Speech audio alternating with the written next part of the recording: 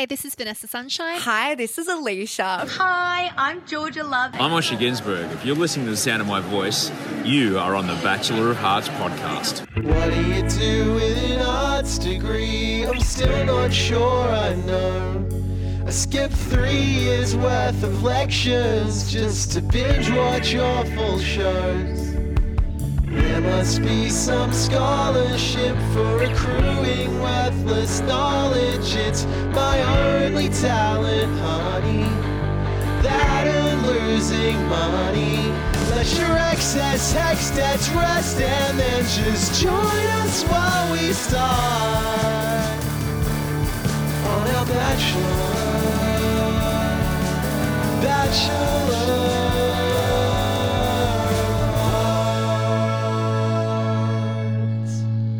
Hello! And welcome back to the Bachelor of Hearts podcast, the Bachelor Australia podcast that asks the question: car, jet ski, helicopter, plane, motorbike, another plane, stand-up paddleboard, boat, another helicopter, another plane, boat. Are we sure that we are watching The Bachelor? I think you're doing the Lady Gaga quote where she's like, club, another club. Whatever it is. Yeah, good. Plenty of travel destinations and means of travel on this week's episode. Yep, and look, to be honest with you, lots in common with Lady Gaga as well. Our special guest this week is Tony Bennett. Do you reckon we could get Bennett? We could reach out. I reckon Big Ben would he'd join us for sure. I have more on this later. I've got a real bee in my bonnet this week. My name is Max Quinn. Hello. My spirit animal is a very tall giraffe. Joining me, as he does each and every week, is Xavier Rebetsky-Noonan, the man whose spirit animal is Fozzie Bear from the Muppets. Is that right? That's the bear that you love from film and TV? We're friends. I mean, there's a lot of bears I love from film and TV. He's definitely among them. He may not be number one, but he's up there. That's the one that you love the most. I've heard you loud and clear. He's a clown I would not tell to pipe down. We are here to break down all of the action from week 3 of The Bachelor Australia Season 9. The Bachelor of Hearts Osh posting group on Facebook is where you can come to say hi to us, as well as like-minded, Batchy-loving nerds like you, and some past and future guests of the show. On the docket this week, clowns. You mentioned it, Xavier. Chlamydia. And Sure. probably things not involving Sierra. But to be honest with you, I'm not interested in those. And that's why you are here, Xavier. Yeah, pretty much. Do you mean I'm the stand-in for Sierra? I don't quite follow you. Look, to help us dissect, in her own words, whatever the fuck happened in these last 2 episodes, making her first appearance here on the BOH pod, a new friend who you might know from her career as a fabulous singer, songwriter, and performer. Her randomly assigned spirit animal for this episode is an emperor penguin for the following reasons. Number 1, majestic. Mm-hmm. Number 2, flightless, cannot fly. Number 3, have you seen that bit in the acclaimed docuseries Planet Earth where there are those 2 penguins and you're like, oh, penguins, but then one penguin emotionally angers the other penguin, and so then the second penguin writes a song about how the first penguin is a big disgusting hypocrite and also probably a misogynist? Listeners, Oh my God. please say huge Bachelor of Hearts hello to Imogen Clark. Hi, Imogen. Hi, guys. I'm so thrilled to be here, and that was potentially the best introduction I could ever have hoped to receive from anybody in my entire life. Would you like to self-assign a spirit animal? I feel like that's only fair. Look, I feel like anything I say now is going to pale in comparison to the Emperor Penguin and the misogyny that you managed to somehow link to Emperor Penguins. I don't know. Like, I do have a mug that says all you need is love and your dog that one of my followers gave me, and I feel like a dog is probably best suited to me because I am loyal and kind, but I feel like the Emperor Penguin is much more what I would like for myself now. Loyal, kind, occasionally bites children. Yes. Exactly. All the good things that you want. The good things. The listeners are dying to know, Imogen. How are you and how is your Nana? Oh, thank you for asking. I am fine. Dealing with lockdown. It's been a bit horrendous and also sometimes a bit great. Like it's been one of those weird roller coaster rides of emotion. And my Nana, thank you for asking. She is okay. She had a bit of a fall. She's 87, so not a spring chicken, and she just fell over in her apartment and then had to get an ambulance come and grab her. But she's doing really well, and I dropped some clean clothes to her yesterday, and it was like the most amazing thing to leave my house. Like it's just the whole way. I had to drive for an hour to get to Katoomba Hospital, and I was like, this is the most amazing outing, that I've had in months. It was beautiful. But thank you for asking. That's very sweet. She's doing well. We actually ask all of our guests how their nanas are doing, but it's really paid off this time. Oh no, I'm so embarrassed now. Damn it. The new EP is called Bastards. It obviously has the Bachelor of Arts seal of approval. It's so good. It is really good. I imagine that the sudden onset of these lockdowns across the country on account of the extreme and of our has probably rendered you in a bit of a stuck state. How are you going with getting this record out into the world? Yeah, it's actually amazing to think about the fact that the record came out, I think, the 21st of May, which now feels like an entire lifetime ago. And back, in May, sort of April, May, June, start of June, I was super busy. Like I've never been busier, even pre-pandemic, and it was wild and really fun. And then to suddenly be plunged back into this, like we have a tour that was meant to happen with my whole band throughout August all over the country, which has now been cancelled, well, sort of in the process of rescheduling it.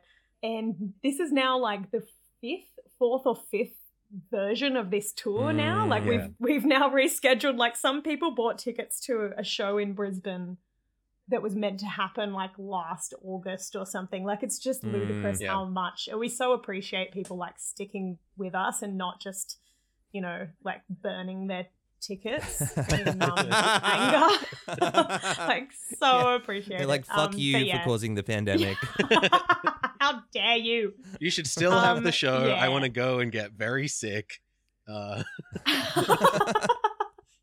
Exactly. It's actually been interesting. I feel like my social media has become a place of vaccine arguments lately. It's been very interesting. The vast majority of people have been wonderful, and like I love sharing gratitude on my pages for the amazing efforts of the medical professionals in this country and worldwide. And I'm so grateful that we are in a position where we are offered vaccines. Like incredible that we have access to something like that. And I feel really grateful that I'm fully vaccinated now, and that's only because of an underlying health issue with asthma that I have. So I feel really lucky that I'm like, it's like the only time I'm super happy to have had chronic persistent asthma. I'm like, this is fucking great. I love it. Love being sick. But yeah, I feel very grateful. So I like to share that stuff on social media. Unfortunately, there are some interesting people who like to come on there and like call me. And I think the latest one was an obnoxious moralist. Oh, good.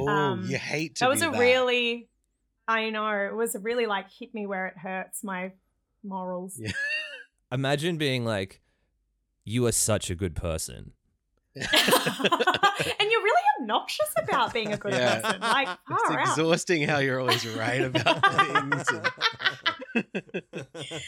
Yeah, so it's been a time. Okay, so what can we do? What can our listeners do to show you support during this time? Oh, thank you. Well, honestly, just listening to the music, jumping on my social media pages. You can just find me at Imogen Clark everywhere. Clark has no E, which is what I spend my life saying. And yeah, just jump on social media, follow me there. You can, buy my record. I've got merch available. All that sort of stuff is really helpful in this time because artists as we all know, make absolutely no money from streaming and normally rely on live income, which we don't have right now. So it really, really helps when people buy merch, but it also just helps when people are supportive and follow you and listen to your music and, you know, spread the word. So, yeah. And so the Instagram handle was @obnoxiousmoralist. Was that it? You will find me there. I actually would love to know who's got that handle. Yeah, it's got to be a good one. Yeah, it's just Imogen __ Clark. Xavier, do we have any news to get to before we jump into the episode recaps? Yeah. Look, not a huge amount. I think it is funny that you talk about how a lot of conversations these days in these crazy times that we live in seem to revolve around this sort of anti-vax COVID conspiracy sort of stuff that people love to be very vocal about on social media and elsewhere. I wanted to talk about this Daily Mail piece that came out this week, which is a Daily Mail piece, and so therefore I suppose we have to take it with a grain of salt. But this is an interesting piece, which was about Australian influencers promoting COVID conspiracy and anti-vax ideologies. And there are a few familiar faces from the world of The Bachelor in the article. We have tiptoed around discussing these people specifically on the podcast. But the piece itself doesn't pull punches. And it, you know, I can report what it is reporting. Let's go, baby. It describes Bill Goldsmith as a D-lister and shares a humorous interaction with one Instagram follower who seemed to convince Bill that they were putting 5G in the vaccine. Now, Xavier, would you like to reveal who that follower is? The follower was me. I'm not sure why I wasn't credited in the Daily Mail piece. They are loving this story, though. I think the Daily Mail has run a couple of pieces about this pretty innocuous string of Instagram comments from like months and months ago. This happened more than a year ago, I reckon. Yeah. He was an early advocate of just asking questions and don't trust what you're being told and all that kind of wonderfully healthy rhetoric around this stuff. And I played along and said, I heard that they're putting 5G in the vaccine. He said, interesting. Where did you hear that? And I said, I think I saw someone posted on Instagram. And Daily Mail apparently spotted it, and they've been running with it. Every time they've talked about Bill in the last few months has included a bit of that, which is very fun. I also wanted to mention a couple of other people who are in the article. The quote-unquote villain of Bachelor in Paradise, Cassandra Mamone, I'm not sure, who used her considerable platform the day before last month's anti-lockdown rallies to promote a handful of accounts on Instagram run by anti-vaxxers, conspiracy theorists, and COVID deniers, including Dr. Ben Tapper, consciousness coach Laurie Ladd, and integrative health practitioner Seth Gerlach. What? What is that? I don't mean to make fun of people's names, but Seth Gerlach sounds like something that you do as you were spewing. Yeah, I think maybe where the name came from. It's a family name. And then we have Rhiannon Doherty, who you may remember the honey badger refusing to kiss, which is not a good thing to have on your resume. Rhiannon was also outed in the piece for having attended an anti-lockdown protest in Brisbane last month. These are just a few of the people that we've seen circulating around the ex-Batchy spaces, serving up this kind of nasty stuff. And I just thought it's interesting that these people are, people are cottoning onto what's going on. Yeah, for sure. And the point that you made on the last episode about the pipeline between people who might have been treated or portrayed in an unflattering way on TV and a distrust of the media is, I think, a really salient one. The other pipeline that we haven't established, though, is people whom the honey badger has refused to strap on the feed bag for. We should have known. Should have known. This is a man who famously wants to strap on the bag. Right. Do you think sometimes that with these like certain influencers that maybe they live in a bit of a bubble of sort of that's devoid of reality in a way, and that's what leads them to kind of believe some stuff that they probably shouldn't? Yeah, it's an interesting point, and I do think you can sense from not just influencers, not just Bachelor people, but a lot of people who get caught up in these types of groups or conversations, there is an effort to try and minimize the amount of outside noise and to, whittle down their the people that they follow on social media and the people that they interact with to people who are going to agree with them, which I guess in a way you could say about anybody. I try personally to keep anti-vaxxers and, QAnon folks and that sort of thing outside of my sphere of influence as well.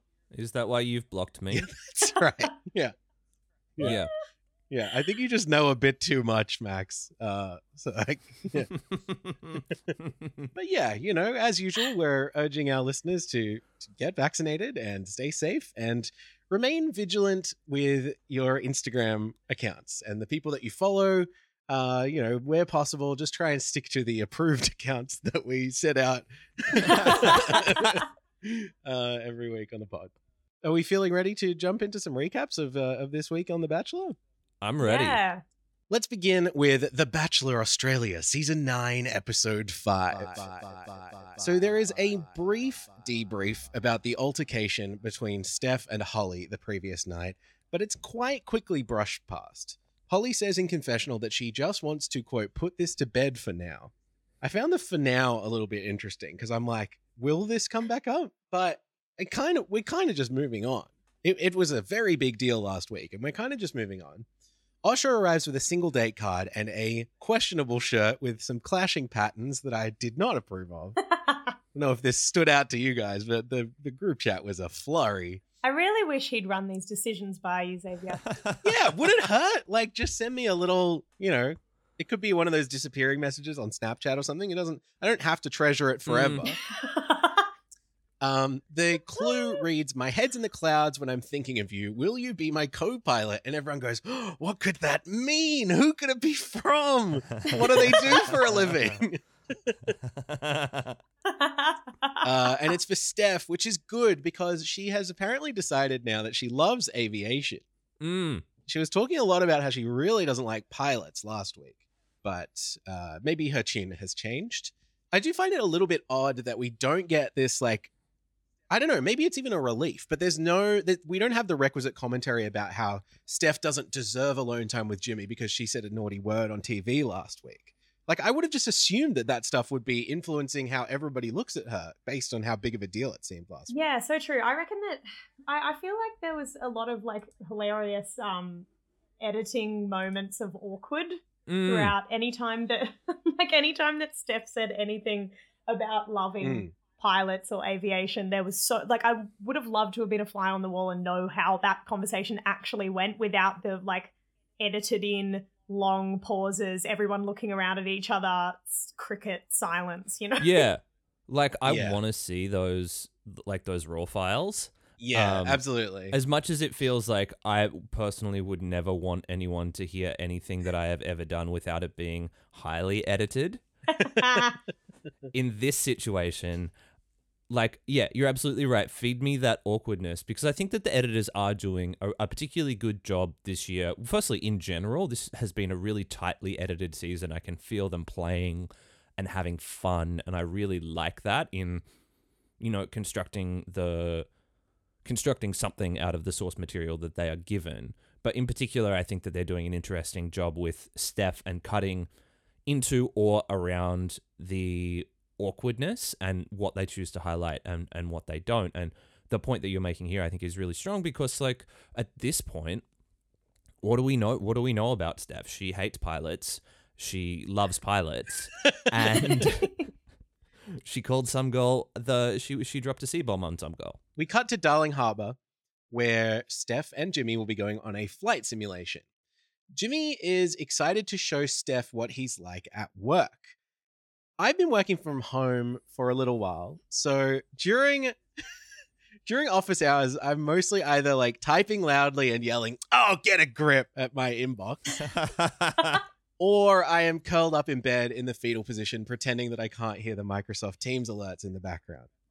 So I do not want anybody to hear or see what I'm like in a work environment. But good for Jimmy. Yeah, totally. I actually was really surprised to hear that pilots are generally old and crusty. That was something I did not know. Yeah, I was surprised. I was really, I was kind of like, that's a bit of a mean thing to say, and then Jimmy said it 2 seconds later, Right. and I was like, is this a fundamental gap of knowledge that I have? Well, I thought all pilots were hot, but based on the sample size of 2 that we have,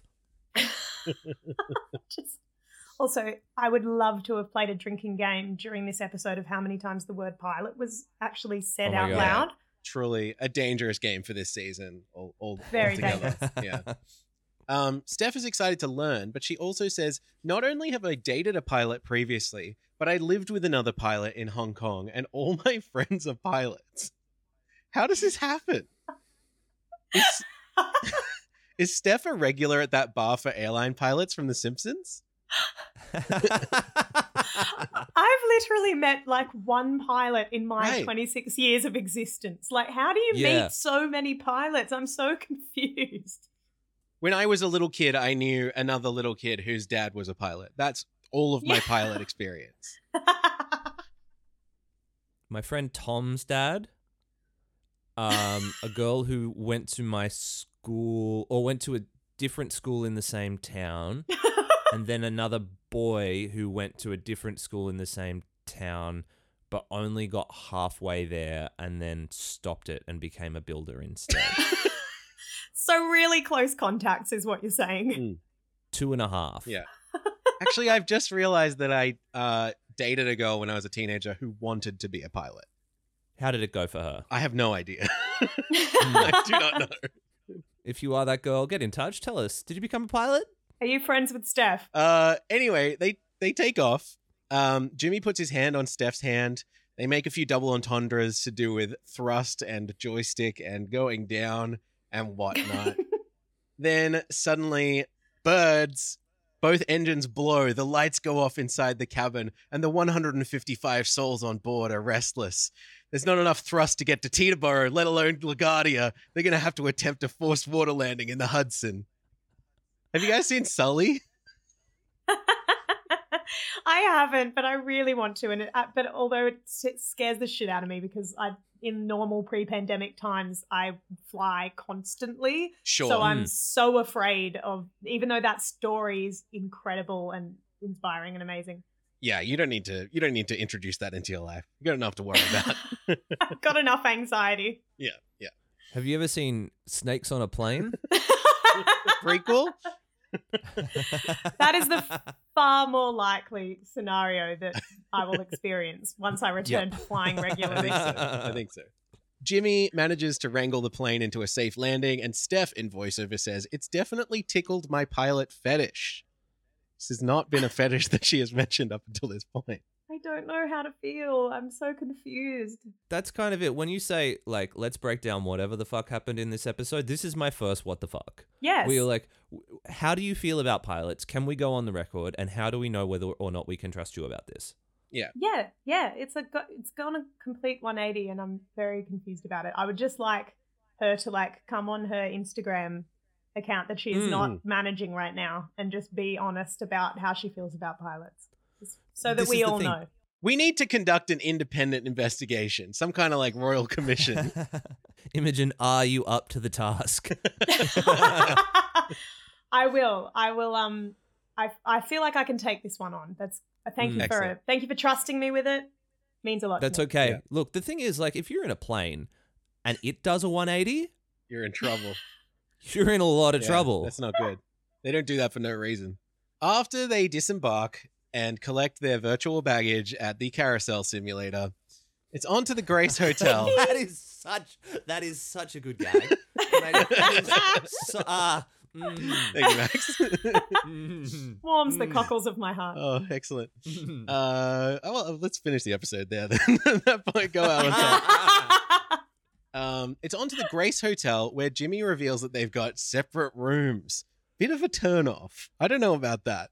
Steph goes up to her room, where there's a gift box waiting for her with an outfit picked out for her.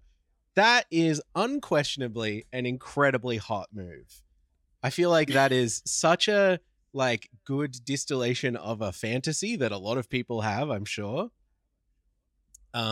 It is a red dress, which sort of divided the group chat that I'm in this week. Was it gorgeous, or did she look a little bit too much like a flight attendant? Did you guys have any thoughts on this? I thought it was gorgeous. I thought it was beautiful. Yeah. It's very Yeah. Stevie Nicks with the big sleeves. Right. That's it, what I was right? thinking. Yeah, the sleeve. I mean, that's not work appropriate. If you're dangling those big things off your arms, then you're not a flight attendant. You know?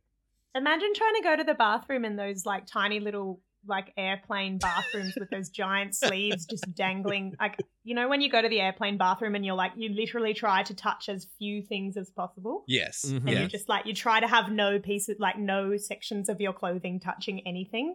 That's one of the most humiliating physical spaces that exist in the world, I think. There's like somehow 3 mirrors on a space that's like less than a meter squared. Little compartments for things you don't really know why. And that's just on your body. Don't tell people about my pouch.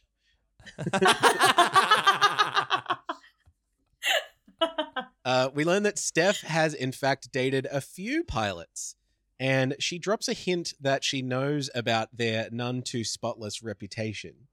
Jimmy says that he knows the stigma as well, but that marriage is important to him and he only wants to do it once. And then they stop talking and start kissing. Jimmy gives Steph a rose and they kiss a little bit more. And I don't know, I like Steph quite a lot, but I didn't really feel a huge amount of chemistry here. I don't know if I was looking too closely and rewatching the kiss part when I was writing my notes here, which weirdly enough is something that I do every week.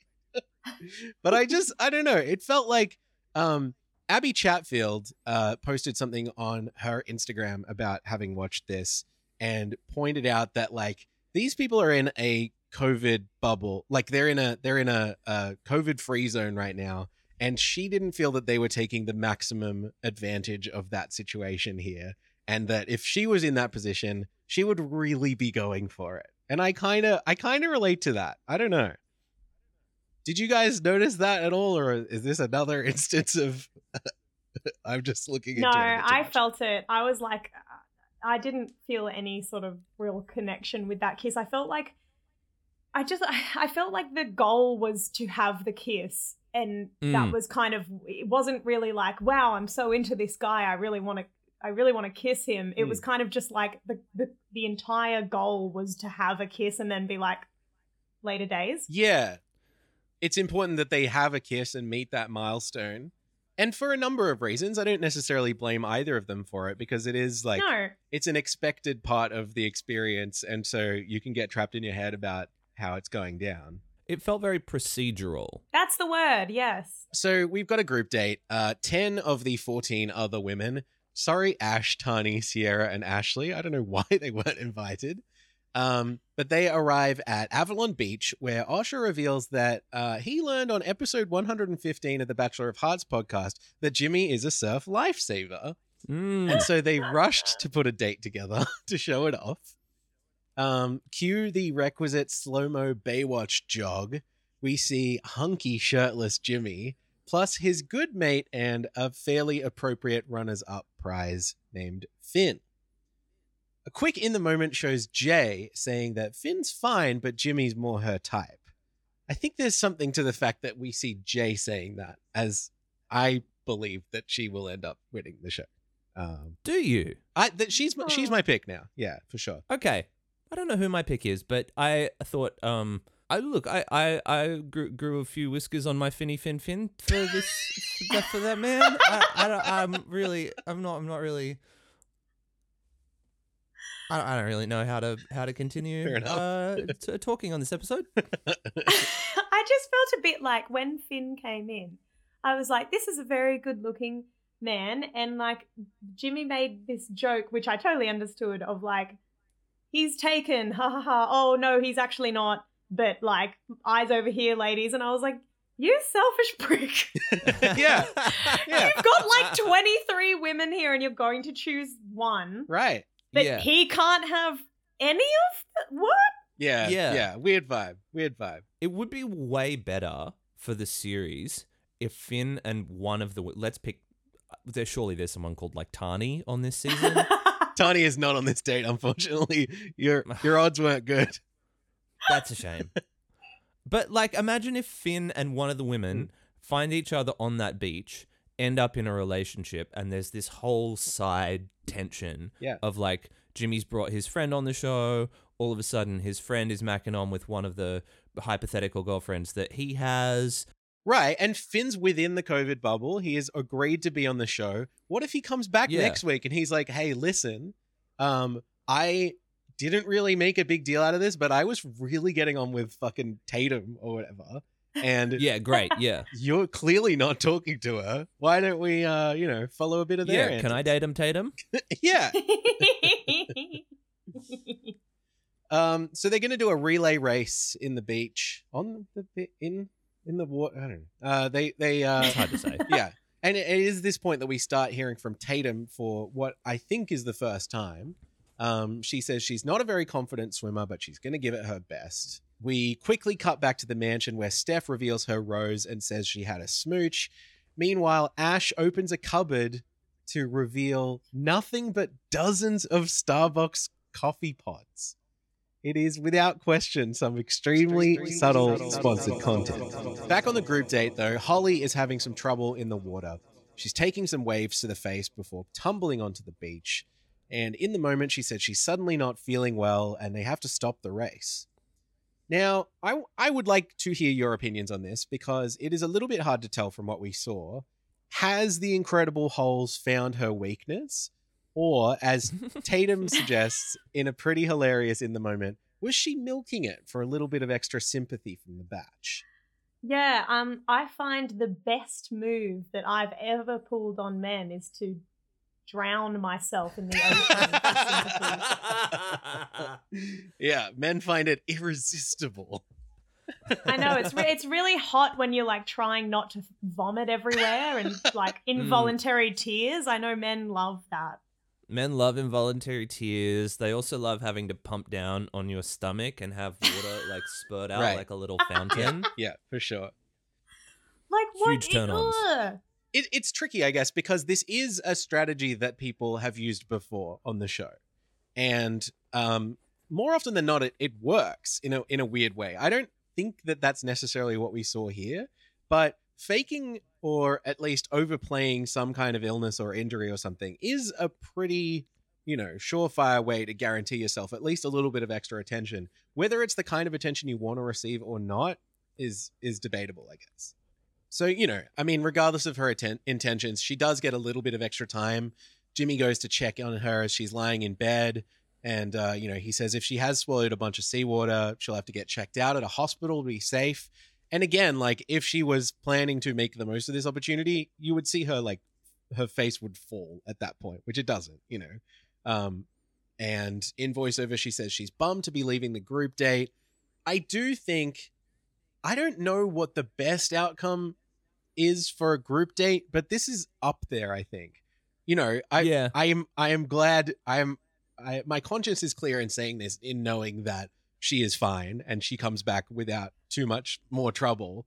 But like this is up there with winning, getting the extra time in terms of just like you are on TV more, you get a little bit of extra time, you get a bit of sympathy, you are more memorable. You get to try out your seawater diet. Yeah. You see water and you swallow it, I guess. Yep. Oh God. I feel like what the unsung hero of this like segment of the episode, I think was I really hope this is her name, Carly, helping Holly. Was it Carly? Yeah, her name's Carly, she was very sweet, and I get a good vibe from her, and I like the fact that she wasn't worried about sitting there with Holly, like trying to give her some water, trying to help her, and potentially losing out on like some time to talk with Jimmy. She was just like more concerned about her friend, which I thought was very sweet. And that obviously there was no reason for her to do that other than being a good mate, which I thought was lovely. Like it's not like she got more time with Jimmy just for doing that. Like she didn't even really get any more screen time. She was just briefly on the very edge of the screen while the camera zoned in on Holly. Totally. So right. No real benefit to her except for being a nice person. It underlines the general impression of her as a pretty altruistic person, though, even just for a brief window. Yeah, out of everyone, I feel like Carly is the person who I think that I feel is the most real. Yeah, me too. Finn gives Jimmy the lowdown. His top pick is Tatum, who started out nervous but gave it her all, and also conveniently was chatting to Finn nonstop throughout the day, which I feel like is just a good strategy. Really good. If you want to get a leg up and then a new mate gets introduced, you talk to that mate. You get the lowdown, So Jimmy decides to give her the extra time. But instead of seeing the extra time, there's an implied off-screen rose, which we only learn about at the end of the episode. Strange edit, weird choice. Right. So that doesn't happen very often. And I think part of the reason why we might be seeing something like this is that traditionally, I would think on reality TV shows, before someone is going to go home, they get a little bit of a visibility spike. So the case in point that I would like to point to this week is Ashley, who goes home at the end of the next episode, who we really started to just see a little bit in the second episode last week. So we're getting that little bit of visibility. We're getting that little bit of awareness of who this person is before we have to say goodbye to them. And if that's the case, I think it's a good job on the part of the edit. But it is, I suppose, a shame that we weren't given the chance to get to know Tatum a little bit more, because she seems really fun. If anything, I would argue that visibility spike may be what we're actually seeing here with Tatum. And maybe the producers have made a choice that we don't want to get to know Tatum too well because she's not going to be around that much longer, but we want to know that she's in the picture. Right. Yeah. Nay. Bah. Polly, want a cracker? It's time for a costumed cocktail party. Those are some noises that are made by animals. The framing device here is, unfortunately, in my opinion, that they're all dressing up as their, quote, spirit animals. This is a term that has rise to prominence in recent years, which I think is mostly used to pretty, I would guess, pretty innocent ends, but it trivializes generations of Indigenous culture, and I think it appropriates real religious beliefs, and I think it is fairly common knowledge that it's a bit of a faux pas to use this term too liberally. It's usually done for the sake of a Facebook quiz or a coffee mug or a t-shirt or a reality TV show. I don't know. This rubbed me the wrong way, and it felt very cynically like the producers know that this is a bit of a no-no, and they were hoping that people would kind of just would tweet about it and would write articles about, The Bachelor included this faux pas that we don't do anymore, so that there would be some headlines about it. What do you guys reckon? Am I barking up the wrong tree here? This is the first time that I'm really thinking or processing something like this, to be honest with you. It's entirely my privilege as a white man who was 30 years old to have not thought about this in the past. But I don't know, for me it speaks more to Patronuses. That's the thing. That's the thing that I was thinking about, is that you can just have a party where you dress as animals, or an animal that you think is cool, or an animal that you feel like represents you. Patronus is perfect, except maybe for the J.K. Rowling trans issues, setting those aside for a moment. Yeah. It just feels like you can do that without getting into these waters, I think. Yeah, that's absolutely right. They could have so easily avoided the entire concept of a spirit animal and just been dress as your favorite animal. Right. It's so easily bypassed. Which is why I think that the choice to include that phrase 3 or 4 times is so that people will post about it, which it feels grim to say. You're probably right. Yeah. Yeah, I don't know. At least from where I sit, I would attribute it more to thoughtlessness than to intention. Yeah. Well, but there's every chance you're right. Yeah. Who can say? Everybody has got a cute little explanation for who they're dressed as. Steph is a goat because she's the greatest of all time. Lily says, My spirit animal is my dog, Pixie Jean. She's a toy cavoodle, which I found interminable. That I have never gone from being like, this woman's interesting to like having so much distance between myself and finding you relatable. Yeah. Quicker. Totally. My favorite thing about that outfit was the My collar. God. Did you notice she had a collar on? Why? I Oh, love it was picturing brilliant. her It was like brilliant. a few nights before she's going to leave to be on the show or to go into hotel quarantine or whatever she had to do. She's like tossing up. The bag's almost full. She's like, oh, am I going to bring like an extra fun sporty top or have I got room for the collar? And she goes, I'm going to need it. And then we get what I think, and I'm sure you guys probably agree, is one of the better in the moments in Batchy history. Sierra says, so I was going to say that I was a koala tonight because I like sleeping and I've definitely had chlamydia, but I thought that would be quite hard to explain to Jimmy. So I went with a phoenix because I've risen from the ashes. This was by far my favorite Bachelor moment of all time. I think like so too. history of Yeah. Bachelor. I literally had a mouthful of white wine and I spit it out and choked on it like someone from a sitcom. Like I could not. My eyes were watering. The way she like breezed past it with such like dryness was Yeah. the funniest thing. The I just perfect thought delivery. It was brilliant. It was so brilliant. That will live on, I think, in GIFs and screenshots and in our memories. I don't know why In I'm our hearts. eulogizing Yeah. this moment. It suddenly also the choice last week of her superhero, Professor Pisser, makes a little bit more sense. Right. Yeah, it all lines up. Oh. Jimmy is dressed as Donkey from Shrek. Ashley charitably says that he is giving her Taylor Lautner vibes, which I guess is maybe the intention, but it doesn't really look that way. Ash and Jimmy get into the spa together. There's a spa? Has there always been a spa? Whilst everybody looks. I feel like getting in a spa with somebody is like a real invitation to look at you at your sweatiest. I feel like I would not want to introduce this. And then, yeah, Laura took a trip and climbed a tree at Bachelor Cocktail Party. And there she stayed till producer said, please don't climb the tree. This was the most like mum and dad energy. Like, Oh my god. oh, I can't, but I'm not even that high. Like, Yeah. Ma. I loved it so much.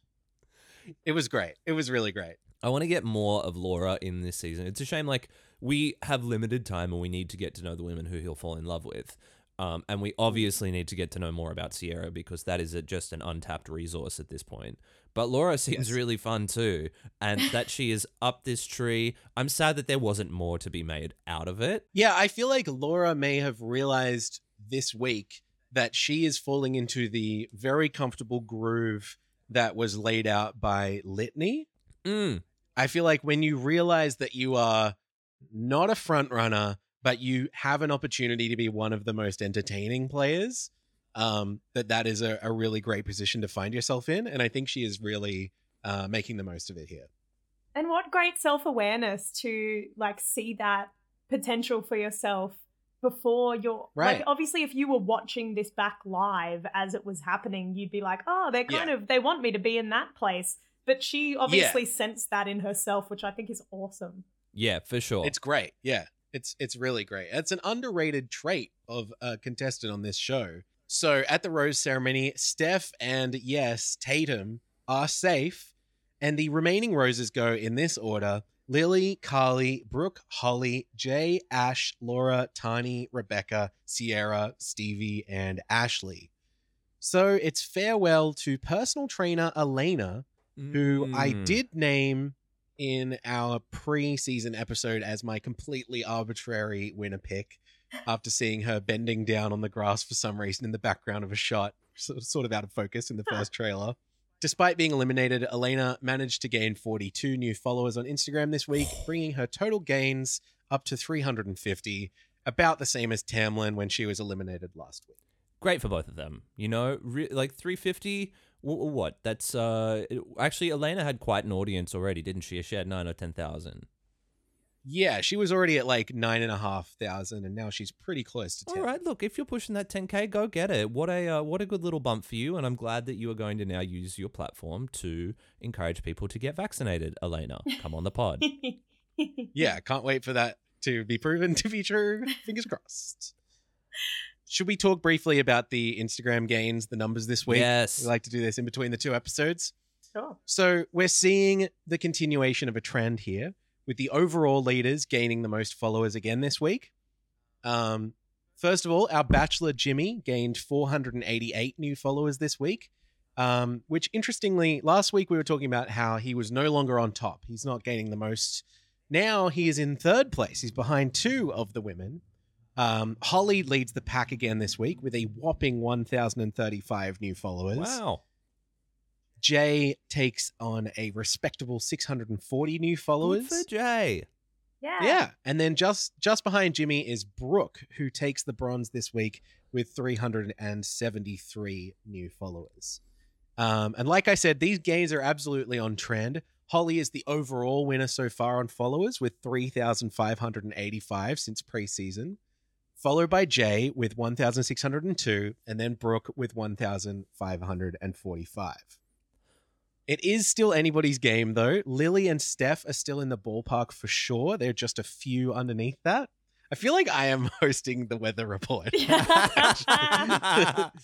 This is great broadcasting training. I also have to share the unfortunate news that despite urging our followers to follow last week's guest, Erica Mallet, on Instagram, her overall follower count has in fact dropped by 8. From 12,605 to 12,597. Wow. What? Look, I have to feel like that's probably got more to do with her than it does with us. You know? Here's my theory on what happened, okay? I can only deduce that the massive influx of new followers that we drove to her account, which no doubt exists, caused Instagram to launch an investigation into bot accounts that had probably already been following Erica.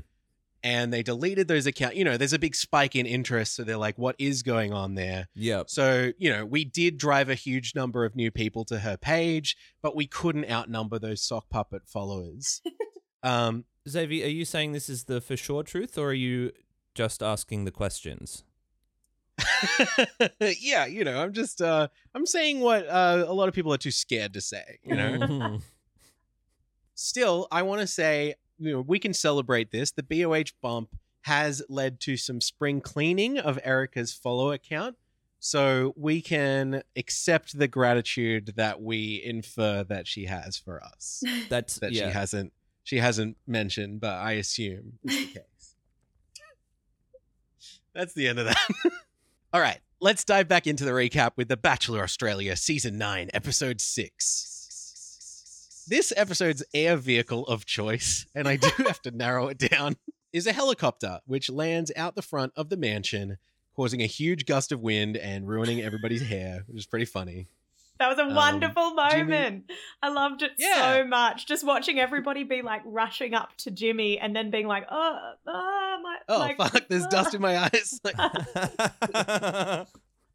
Jimmy steps out and grabs Jay from the group of women for a single date. Sorry, everybody else.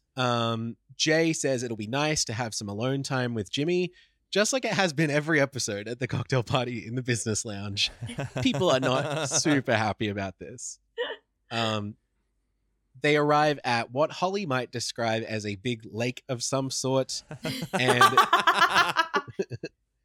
and Jimmy shows Jay, quote, one of the fastest jet skis they make.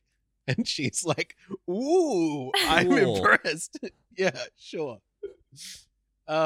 Jimmy's going to blindfold her and she has to trust him with steering the jet ski. I think it would be more fun if they were both blindfolded and maybe they're both on separate jet skis and they have to like joust each other. That's my punch up for this date. I feel like doing punch up for the dates could be a good segment for us. Right. So this is I had a huge this is where the buzzy bee in my bonnet, the triple B of this episode really comes through for me. Talk to me. Who is this for? Oh yeah. That's my main question here is like, and we should tie this in also to what the show has been posting on social media, what Jimmy has been posting on social media. Who is what have you considered remotely your audience? Who and the reason that I ask this is that I am not sure genuinely who putting this man on in this state 3 separate loud vehicles and having the woman be so little of a participant that you literally take away one of her senses and force her to just hold on like a fucking ragdoll. Like who is the audience here? You know, we are seeing the statistics bear out that the women are being more followed than The Bachelor himself. And Jay is now one of those women who's overtaken The Bachelor. We're here to watch her and get to know her more so than I think we are to watch him go on a thing. Right. Especially when there's no other attempt to characterize him or give him any personality beyond just being a pilot, really. Right. And so this is the thing, like either you as a storyteller, I would think, have to trust your editors. And the editors this season, like we said before, are doing a pretty good job of turning the source material that they receive into things that work, that feel fun, that can feel a bit magical when they need to. What can you do with this? Like, all that's happening, right, is that he's going fast on a jet ski and she's holding on and they're whipping around and but who does this benefit? I really am struggling to see the point here. And then you look at what's happening with them on social media. One of the captions this week just says, this week's dates were just chef's kiss, #TheBachelorAU. If you missed it, you can find it all on 10play. And the word dates is misspelled. What? Yeah. I saw another post on the Bachelor Instagram page that just says, who do you think will win Jimmy's heart? And then there's a picture of all the women. Catch up on The Bachelor before Wednesday on 10play.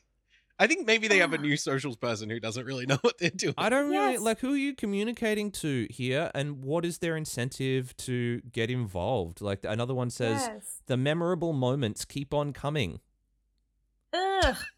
It's so devoid of personality and meaning. You're so right. That's exactly what I was thinking as I was watching this episode. I was like, I don't understand who it's for, and like part of it is probably because of the fact that they're not running their own social media, so we're not getting any form of their personalities fed through to us through social media. But like I get actually a really great vibe from Jimmy. I feel like he's a nice dude. I feel like I can when I watch it, I want to know more about him as a human.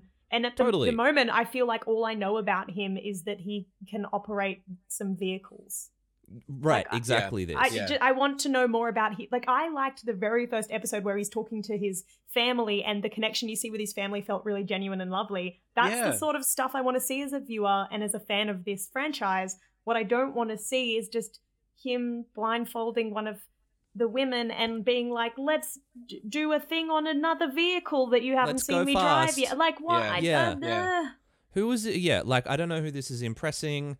I'm sure that this caption was written for him. I've got the need for speed. So strap in and join me on Channel 10 at 7:30 for an adrenaline-pumping ep of The Bachelor AU. What? I think this type of thing speaks to a couple of different drives that the producers of the show have, so to speak. One of them is that something has to happen. You know, like a group date or a single date has to involve some kind of event, and more often than not, they want it to be kinetic and visually interesting. And I think they also have a temptation to try and raise the heart rate of the women at whatever cost possible. I think like you see this with the adrenaline dates, like the like going on a jet ski. You also see it with like the fear of heights dates and the put in an awkward situation dates and that kind of thing, where just because, you know, that it will force a bond to take place because they are going through something challenging together. But it's also this like competency porn, like, you know, I feel like it comes out band of name. Oh, true. But I feel like it comes out of a sense of insecurity with the person that they have cast as their lead. Right. Where they feel as if they have to show off the things that he can do and how great he is and how much he should be the Bachelor and how much we should all be wanting to be with him because look how good he is at lots of different things and in lots of different circumstances and he can pilot different kinds of machines and you know, he's good on a jet ski and he's good on a plane and all this kind of stuff. And it's like, we get at this point, it's so well trodden. We're on episode 6 and we're still sort of trying to be convinced that, you know, this guy really does deserve to be, you know, and we should all want to be like him or whatever. Listeners of this show would know that Jimmy is a nice man from listening to our preview episode with Mystery Lucy, who told us just that much and said, you know what, this is a fantastic man. And beyond being able to do bikes and planes and be extremely competent, he's kind and gentle and well-meaning. And beyond that, I went and looked up. This is what I put into Google. Most memorable bachelorette dates. And I found an article from Cosmopolitan published in 2019. It was this: the 50 most memorable bachelor and bachelorette dates of all time. So we've met the brief here. Now, how many of the 50 dates would you say involved a form of transportation? It's tough because I don't know what Cosmopolitan's angle is here. Yeah. I don't know if they would agree with what could go one of two ways. Feel. Also, I think that given that there's 50 on there, how many non-transportation dates have there been in the history of the show? Right, but this I should cover this off. This is The Bachelor in the US. Oh, okay, right. Well, yeah, it's a different story because they don't have the same obsession over there. Right. So if we are to look at this, the ones that are there are a tractor date where all the women are in bikinis. Okay, memorable maybe in like hindsight. You know, maybe we shouldn't have done that type of thing. Like we've learned from the mistakes of the past. A roller derby date. We can count that as a Sure. mode of transportation. I mean, I guess. I suppose. it's charitably, sure. And that's it. That's kind of it. Interesting. So the point that I'm making here is that what the dates with the transportation allow or prevent us from doing and prevent the editors of this show from doing getting to know The Bachelor. Letting us invest in the women. And the reason why is because it's really noisy and nothing that is happening is really like allows for anything compelling to develop. Even when you're talking about, you know, putting The Bachelor in challenging situations. Like, for example, if you remember the Jared Woodgate, Sophie Monk date from a few seasons ago where Sophie is so scared of heights and Jared comforts her and there's something genuine and real there between them. Like, even the overcoming obstacle date is so much better than the go on a vehicle date. My thing is, like, if you are going to put these people in a situation that prohibits conversation, you're not doing your job as showrunners because you are creating situations which cause profound disinvestment. I don't know. What do you call that? A lack of investment in the people that you desperately want to be invested in your show. Cynically speaking, I get the impression that a lot of the activities that they go and do, whether it's, you know, going on a jet ski or going, you know, any of the three things that we see making up parts of this date, I have a feeling that all of these are activities that they get a bit of a kickback from. Sure. That they can, you know, or when they go on the flight simulator or whatever, it's because they made a deal with the people who run the flight simulation place. And so budget-wise, it's easier for them to lock those things in and probably to plan them ahead of time than to, you know, trust that they have cast interesting people who will make an interesting situation out of smaller, you know, lower concept date.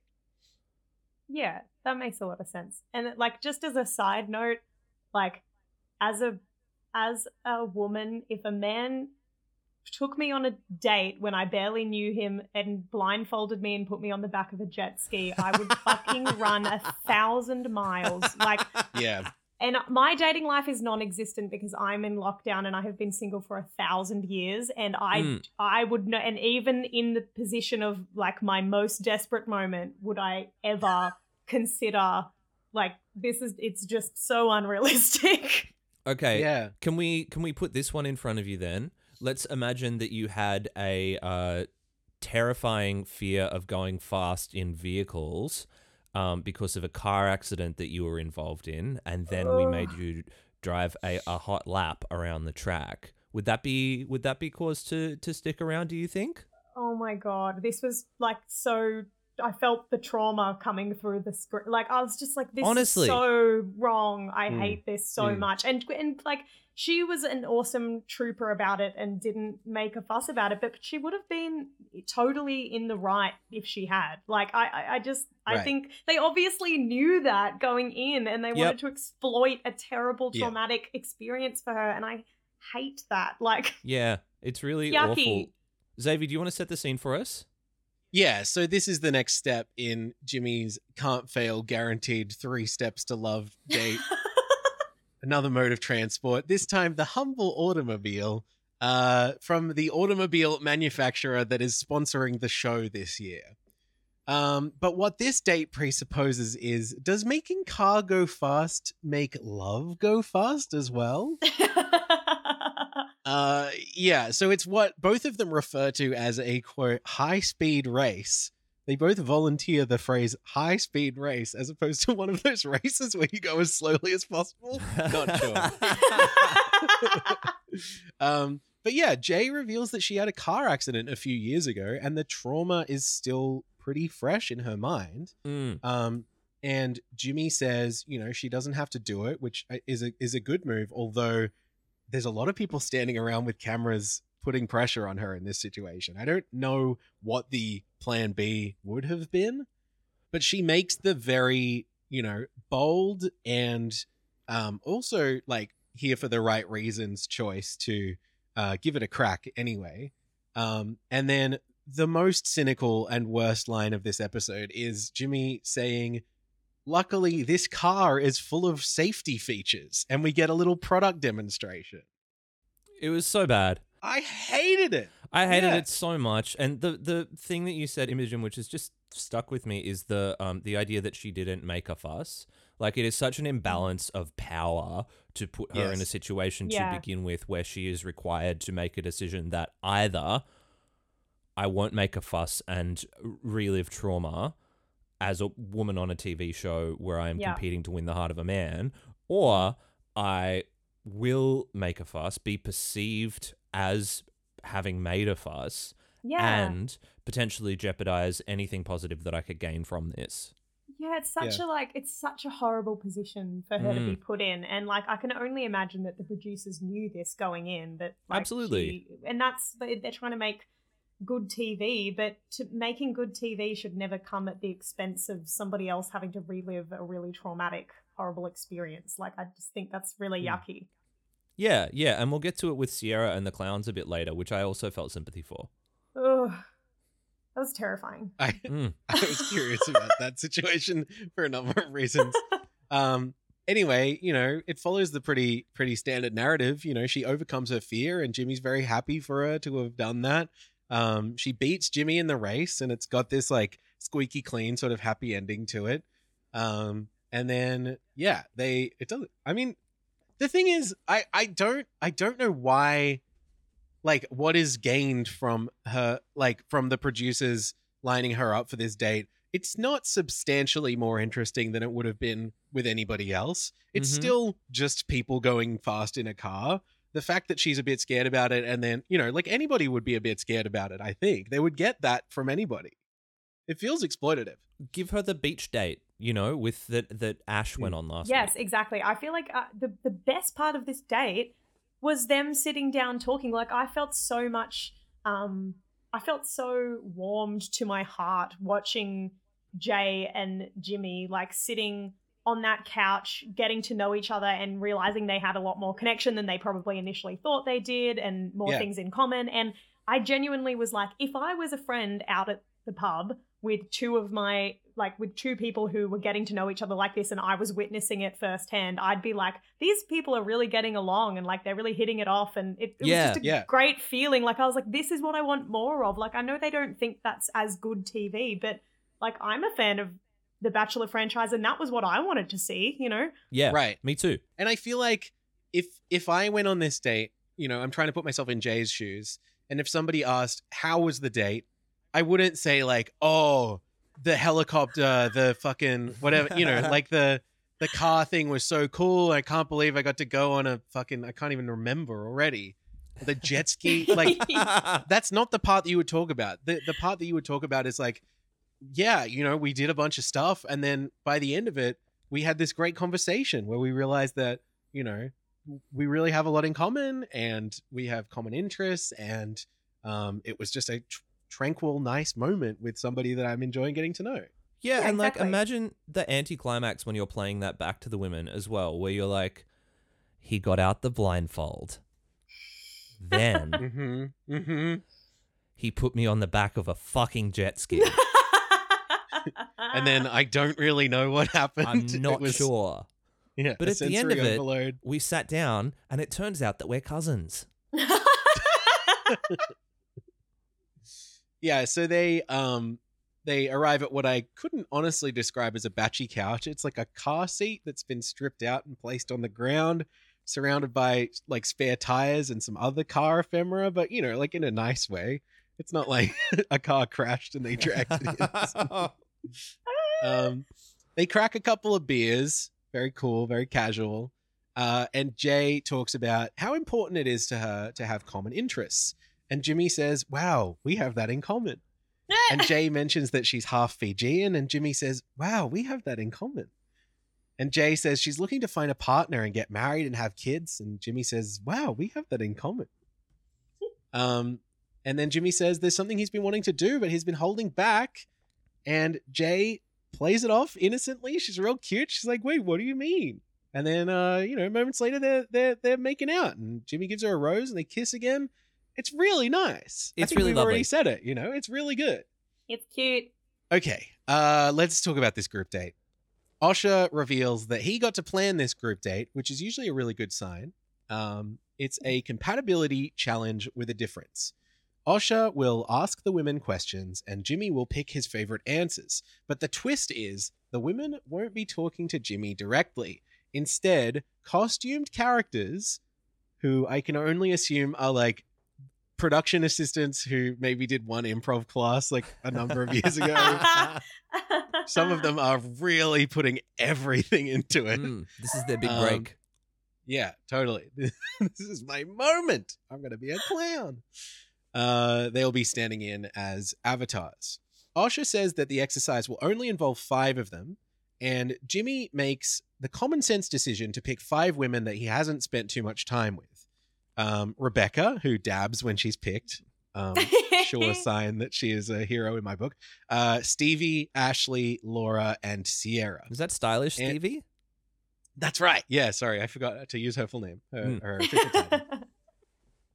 The other 8 women just have to kind of stand around for the rest of the date. I thought that was a little strange. I don't know why they weren't just allowed to stay home. But anyway, we meet the queen, the pirate, the adventurer, the clown, and the wizard.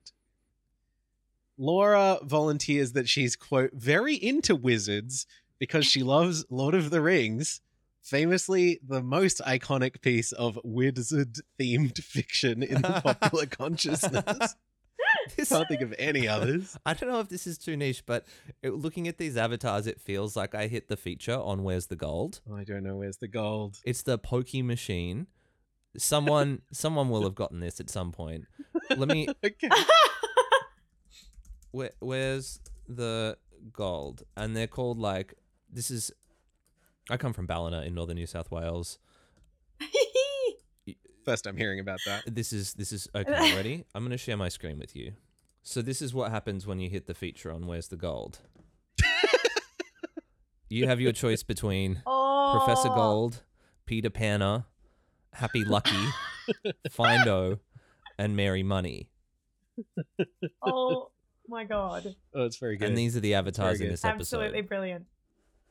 I feel like they so ran out of ideas. Oh my God, didn't they? Like, this was the most... I don't know. I was suspecting it was going to be shit when I saw it in the ad, and then when it happened, I was concerned. Like, I was just like, this is...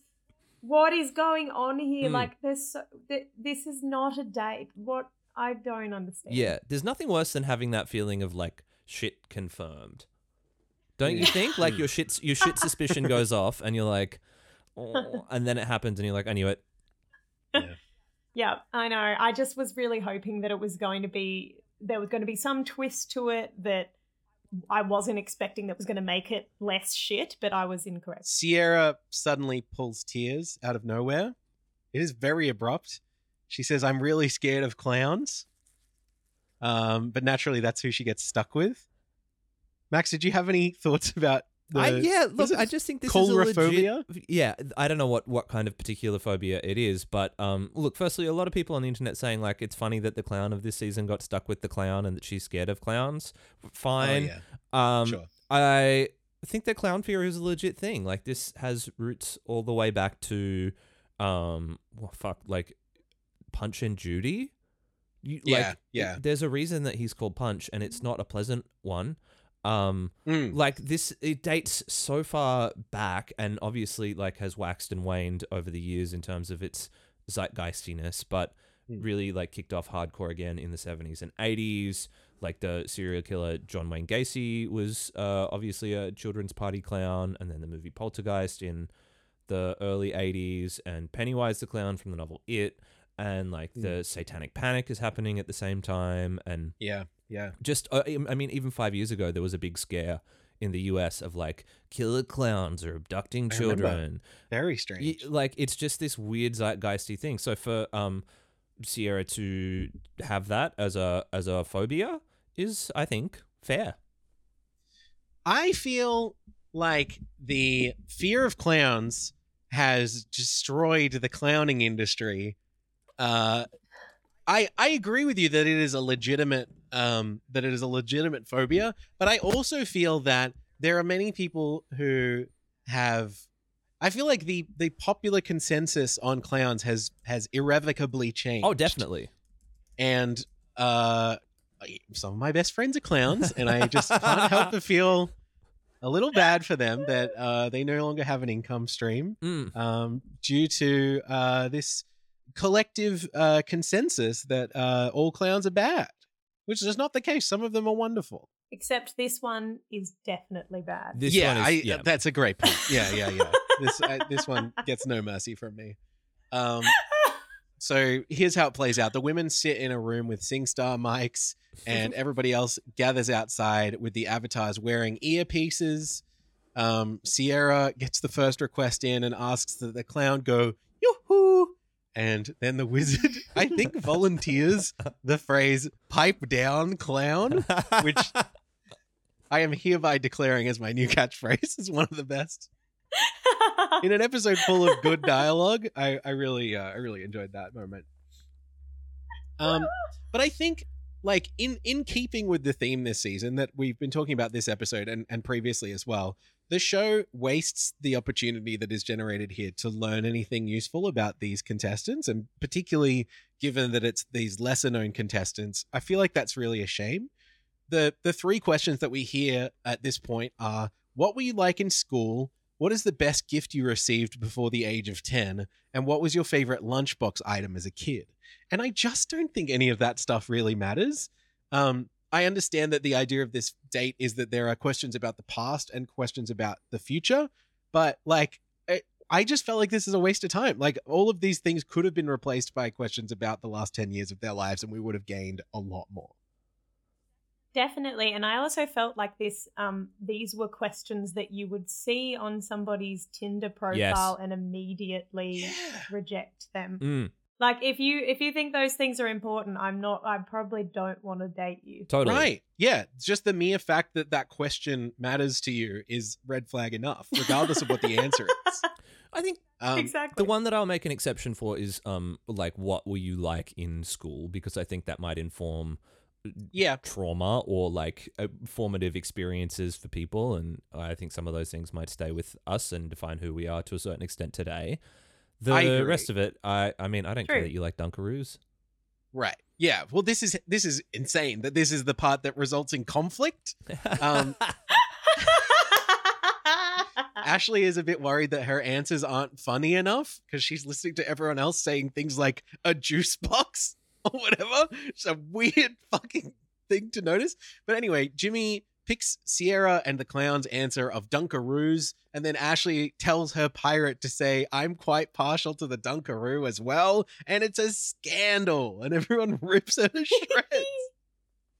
Former guest of the podcast, Shannon Gus, messaged me when this happened, and she was like, what just happened? Did I miss something? And I was like, so what seems to have happened here is that they've had a conflict about one girl stealing another girl's answer about Dunkaroos. And she's like, no, I saw that. What was the other What part was that made that? Yeah.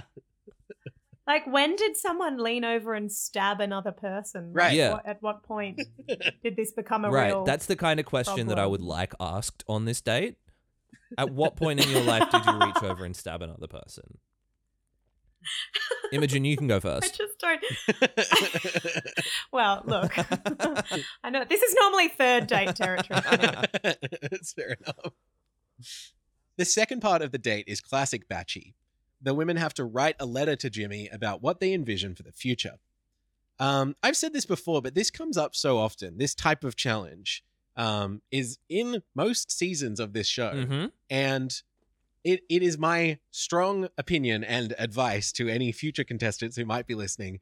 You should prepare something for this well in advance, because the odds are good that it will come up. So, like, if you're thinking about applying or if you've been accepted, like, this is the type of stuff you want to spend every day. Let's say you're in hotel quarantine before you're going to go on the show. Like, Mm-hmm. you should be prepping. You should have this in your back pocket. You don't want to be scrambling here. Right. You need to have a couple of bars up your sleeve. Yeah, exactly. I think we've been talking about this a little bit. There are certain things that you can do. Maybe we should make an instruction manual or something. Tick. Yeah. Can you do the worm? Important. Yeah, you'll need that. But yeah, I also think this is a bit of a wasted opportunity on a couple of levels. This entire date is a note-for-note retread of a group date in episode 8 of Georgia Love's season of The Bachelorette. I went back and read our notes for it, deleted a few jokes that I had written here because apparently I wrote the same jokes last time this exact same thing happened. The only real difference here is that in that season, it was 5 of the final 6. The only other person who wasn't there was Maddie, who had a single date that week. So at that point, we're really uncovering some stuff. You know, we've got 5 people, and we're trying to really split hairs and find out like which of these people we're actually compatible with on a deeper level. And like, I'm glad that Jimmy is taking this opportunity and shining some light on the like background players of this season to try and find out if any of them have potential. I think that's a great thing to do, but I think it doesn't line up perfectly with what this date is. It just doesn't seem to matter as much here. The things that we're learning, you don't get the impression that they're actually going to be that valuable, because you don't get the impression that these people are really going to be staying that much longer. Right, exactly. And you can tell that matters from the outcome as well, where he has chosen, instead of the woman who first said Dunkaroos, he chooses the second woman who says Dunkaroos. Yeah. The other thing that I found a tiny bit disappointing about this part here is, if it's not going to matter that much, if you're not getting these real like heartfelt, I mean, an attempt is made to make these emotional and heartfelt, and I think some of them are quite good. But if it's not going to matter as much as it being the final 5, why not lean into the comedy and have the avatars read out these letters? Totally. I think that would be more enjoyable, is if they were kind of pouring their heart out, but then it was being read by a clown. That would be perfect. Yeah. That's what, like... That was such a missed opportunity. Yeah. Because you get a little bit of vulnerability from the women whilst they're sitting in the SingStar room, like hearing the letters being read out, but then they kind of just regain their composure and they get on with the job of being background characters after it happens, you know? So the pirate's letter has the right blend of honesty and humor. I didn't transcribe the letters. I didn't really make too many notes of them. They're all quite good. But I like that Ashley, who is voiced by the pirate, drops her ring size at one point. Cute. That's a good little note. So she wins some extra time with Jimmy. I wonder if you guys caught this. Jimmy didn't seem to know who was behind each avatar, despite the fact that we had been doing this all day. And he seemed a little bit underwhelmed, in my opinion, to see that it was Ashley behind the pirate avatar. Yeah, I don't know. I don't know who he wanted to see, or if even it was the case that he was like, okay, cool, well, I don't know, maybe we're not attracted to each other, and now I have to go through this process to find a way to justify sending you home. Yeah. I did catch, though, a little bit of that letter. Oh, please go on. So it says, I'd be Which talking letter was to this her. one? Damn it. Sorry, go on. I trod all over it. There was a sixth letter that got mixed up in there, wasn't there, Max? Yeah. Look, so this is one of the letters that ended up on Jimmy's pile. I just got to bring it up. Sorry, I've lost it. Joke is worth it every time. So it says, I had feelings for Eleanor that I've actually never felt for anyone in my life. She gave me butterflies every morning when I saw her. I'd be talking to her and I would be busting to go to the toilet. And I would rather piss my pants and sit there and talk to her than go to the toilet. Oh my god! It never gets old. Was that Sierra's one? Yeah, I think that was. Yeah. Captain Piss Pants? Yeah. She had the droplets of piss. That's right, yes. Droplets of piss, you know they're droplets of piss. Yeah, these are droplets of piss. All right. So Ashley and Jimmy reconvene at a batchy couch surrounded by candles, and Jimmy does this obscenely generous pour of Shiraz for both of them. Did this stick out to you guys? He like fills these glasses to the brim.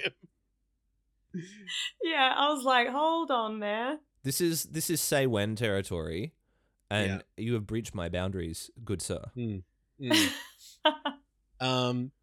What follows feels a little bit choppily edited to me. I feel like there is a storyline that has been honed in on, and evidence has been found after the fact, I guess.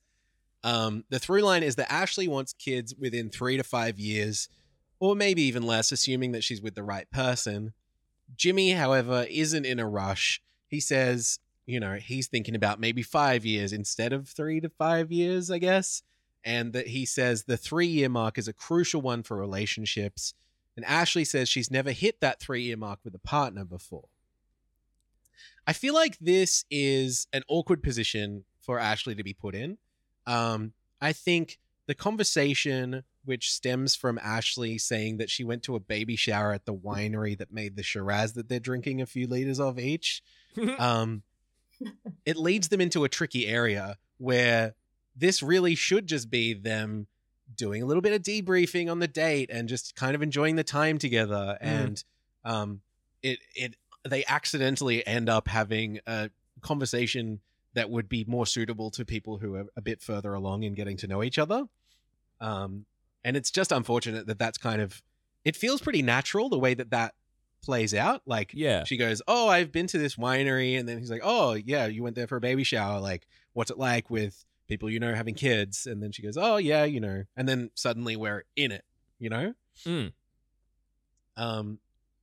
But yeah. And as far as we can sort of see from obviously there's things cut out and we don't know what's behind the edit, but as far as we can see, he hasn't really had these conversations with anyone else yet. So it feels a bit unfair that she is potentially being judged for her answers on this, when also the other thing that I was thinking as she spoke was that she's spoke first. Like, she gave her thoughts on timeline first before he spoke. And she may have also just been thinking that he would like Totally prefer kids in a shorter time frame because he was older, and that maybe she was trying to sort of be like, oh, well, I'm open to having kids soon too. And then he was like, well, no, actually, I'd probably rather. And like, it's just really hard. It's so awkward and a yucky, uncomfortable situation because she spoke first, trying to maybe like just kind of appease his timeline while not knowing what his timeline was, and then now potentially gets kicked out for like guessing wrong. Totally. You know?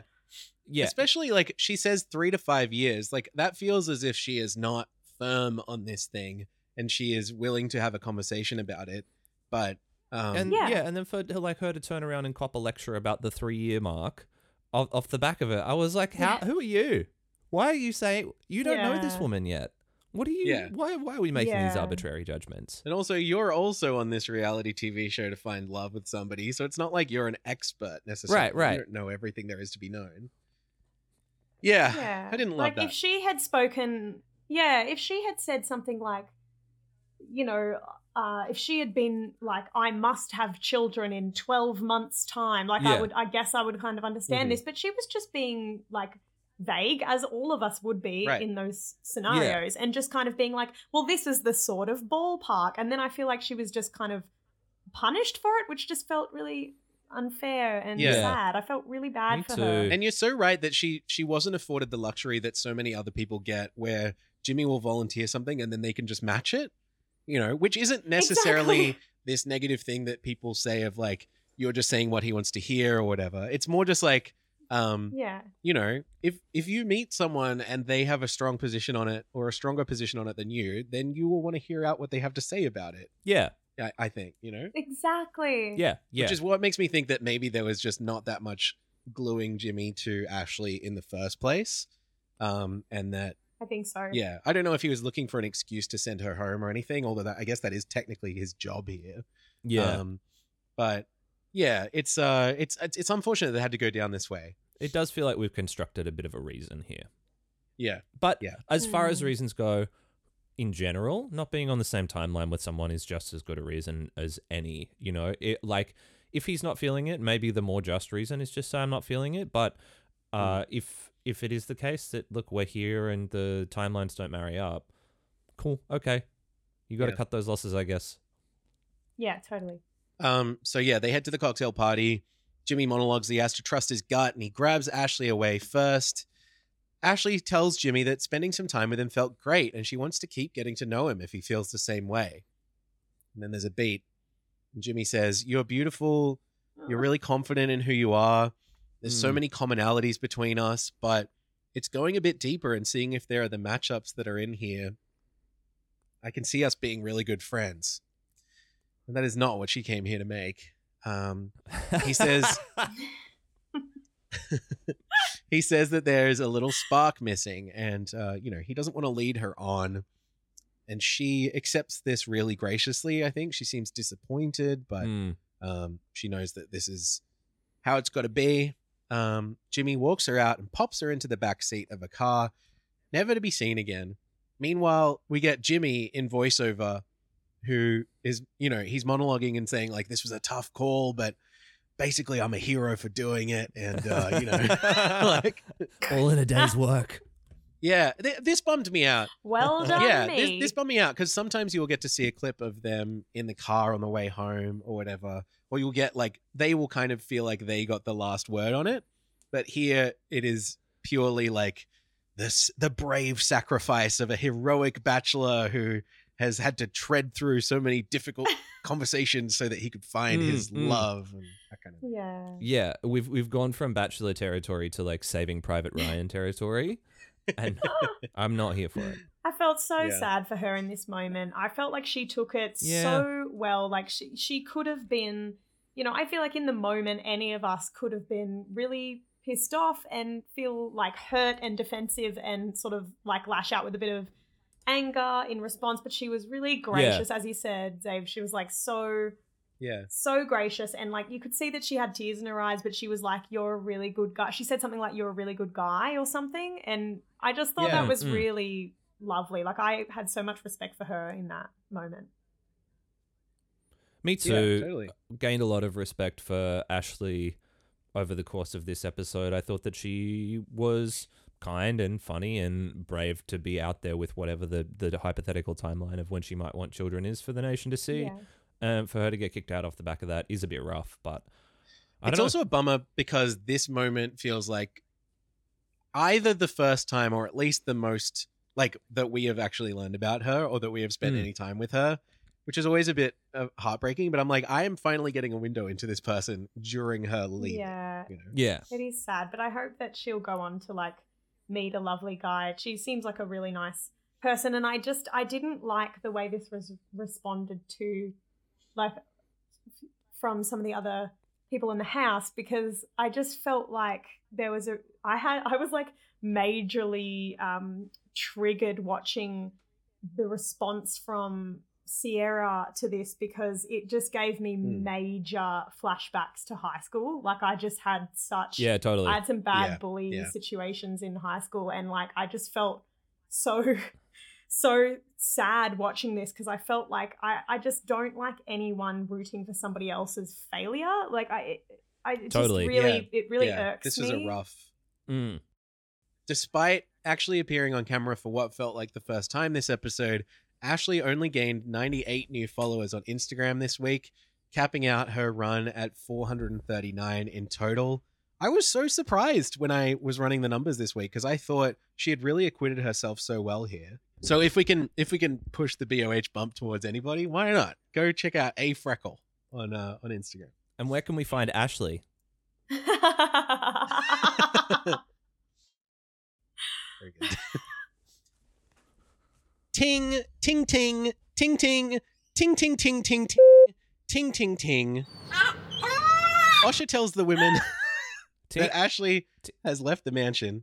I did a count, and I was right on first watch that it was 13 tings, or as you called them, ring dings, which I think is really good, because he is hitting his ring against the glass. He's getting out of control. He really is. Oh, this is truly over the top. Absolutely unnecessary. Bragging that he's married and causing an ear sore in the meantime. Ear sore. So yeah, Ashley's left the mansion. Jimmy's headed home. There's not going to be a rose ceremony this evening. And we get Sierra telling the group, we're all staying, so that's a positive to come out of it. And then in the moment, she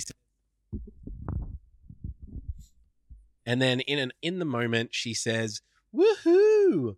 Honestly, it's like Christmas has come early. My care factor is lacking. She sucked, honestly, so no skin off my nose. Sucks to be her, but I'm not too concerned about it. I'm just happy that I'm going to live to see another day.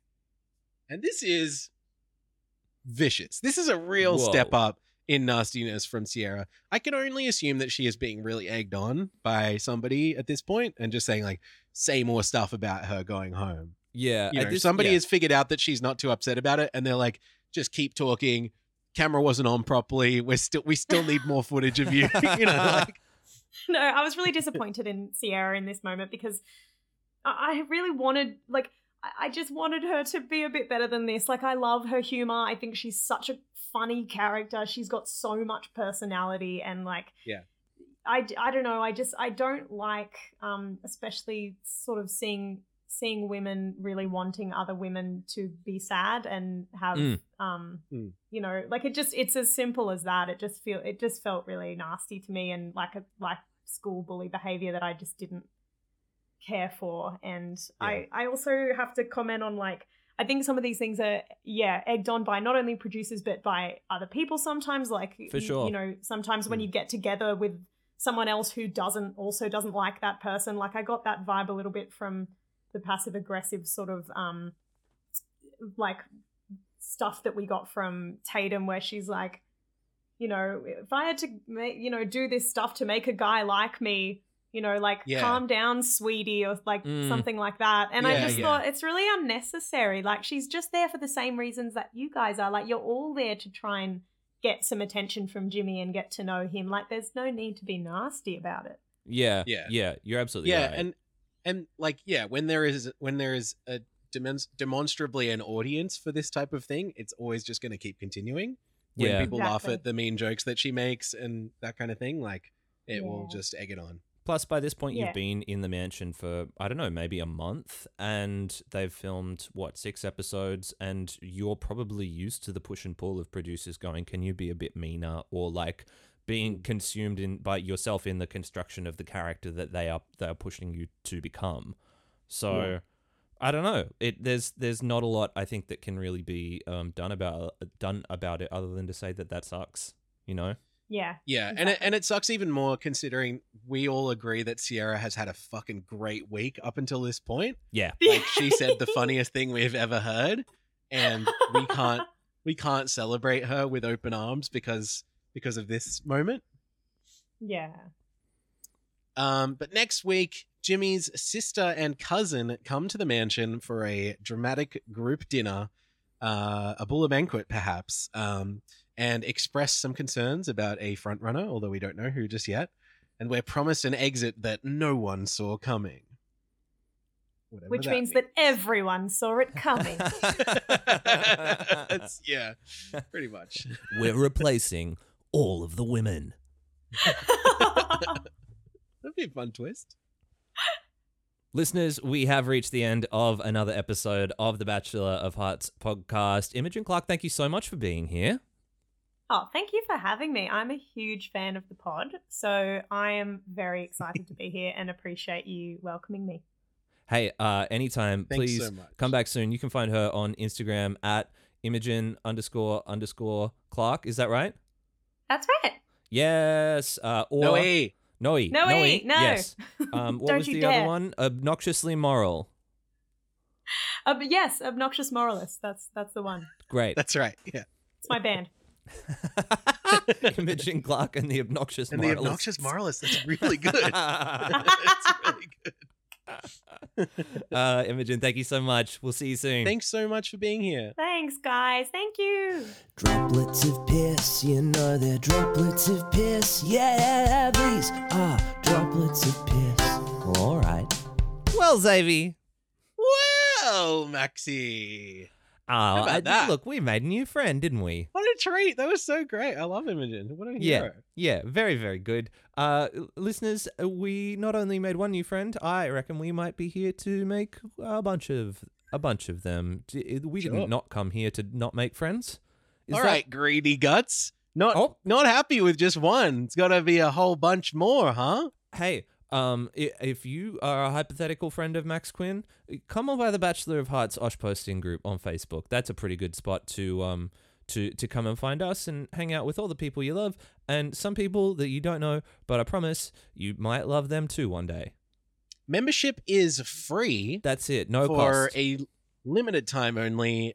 That is until we close the group, which is not happening in the near future. But I imagine, 80 years, we'll be brains in vats in jars. And we won't be able to type. Although, Facebook, technology is changing all the time. I'm sure they'll change with the times as well. Yeah, So we'll probably find some. I would say for the foreseeable future, the membership's going to be free, and you guys should definitely come in and hang out. One would hope so. Look, that just about does it here on the BOH pod for another week. Xavier, you got anything to say? Yeah, I was going to say you can find my friend Max Quinn on social media at Max Quinn. And is that right? You did a little frowny face. Yeah, Is that no, not I am. your Yeah, no, handle? sorry. Yeah, I was okay. just looking. Sorry, my sister just sent me a message saying, should I buy this table? And Georgia, if you're listening, yes, it's a great table. Yeah, get that table. I want to shout out to the Zave heads out there. Thank you so much for being here week after week. I truly value and cherish your support. And as a way of saying thank you, everyone gets a table. That's right. There you I'm go. buying tables for every Zave head. So please get in touch this week via the usual channels to redeem that offer. And we'll be in touch with the delivery times and that sort of thing. Yeah, look, for every Zave head, a tape head. That's right. Yeah, we are converting. We're doing a mass conversion of Zave heads to tape heads. If you want to see some tables that I've made on Microsoft Excel, come on into the Bachelor of Arts House posting group, where I'm doing a lot of very niche and specific Bachelor related data crunching and munching. So come on down, find me at XavierN, and I love you as well. Also, Listeners, that's very true. We do, in fact, love you. Love you. Goodbye.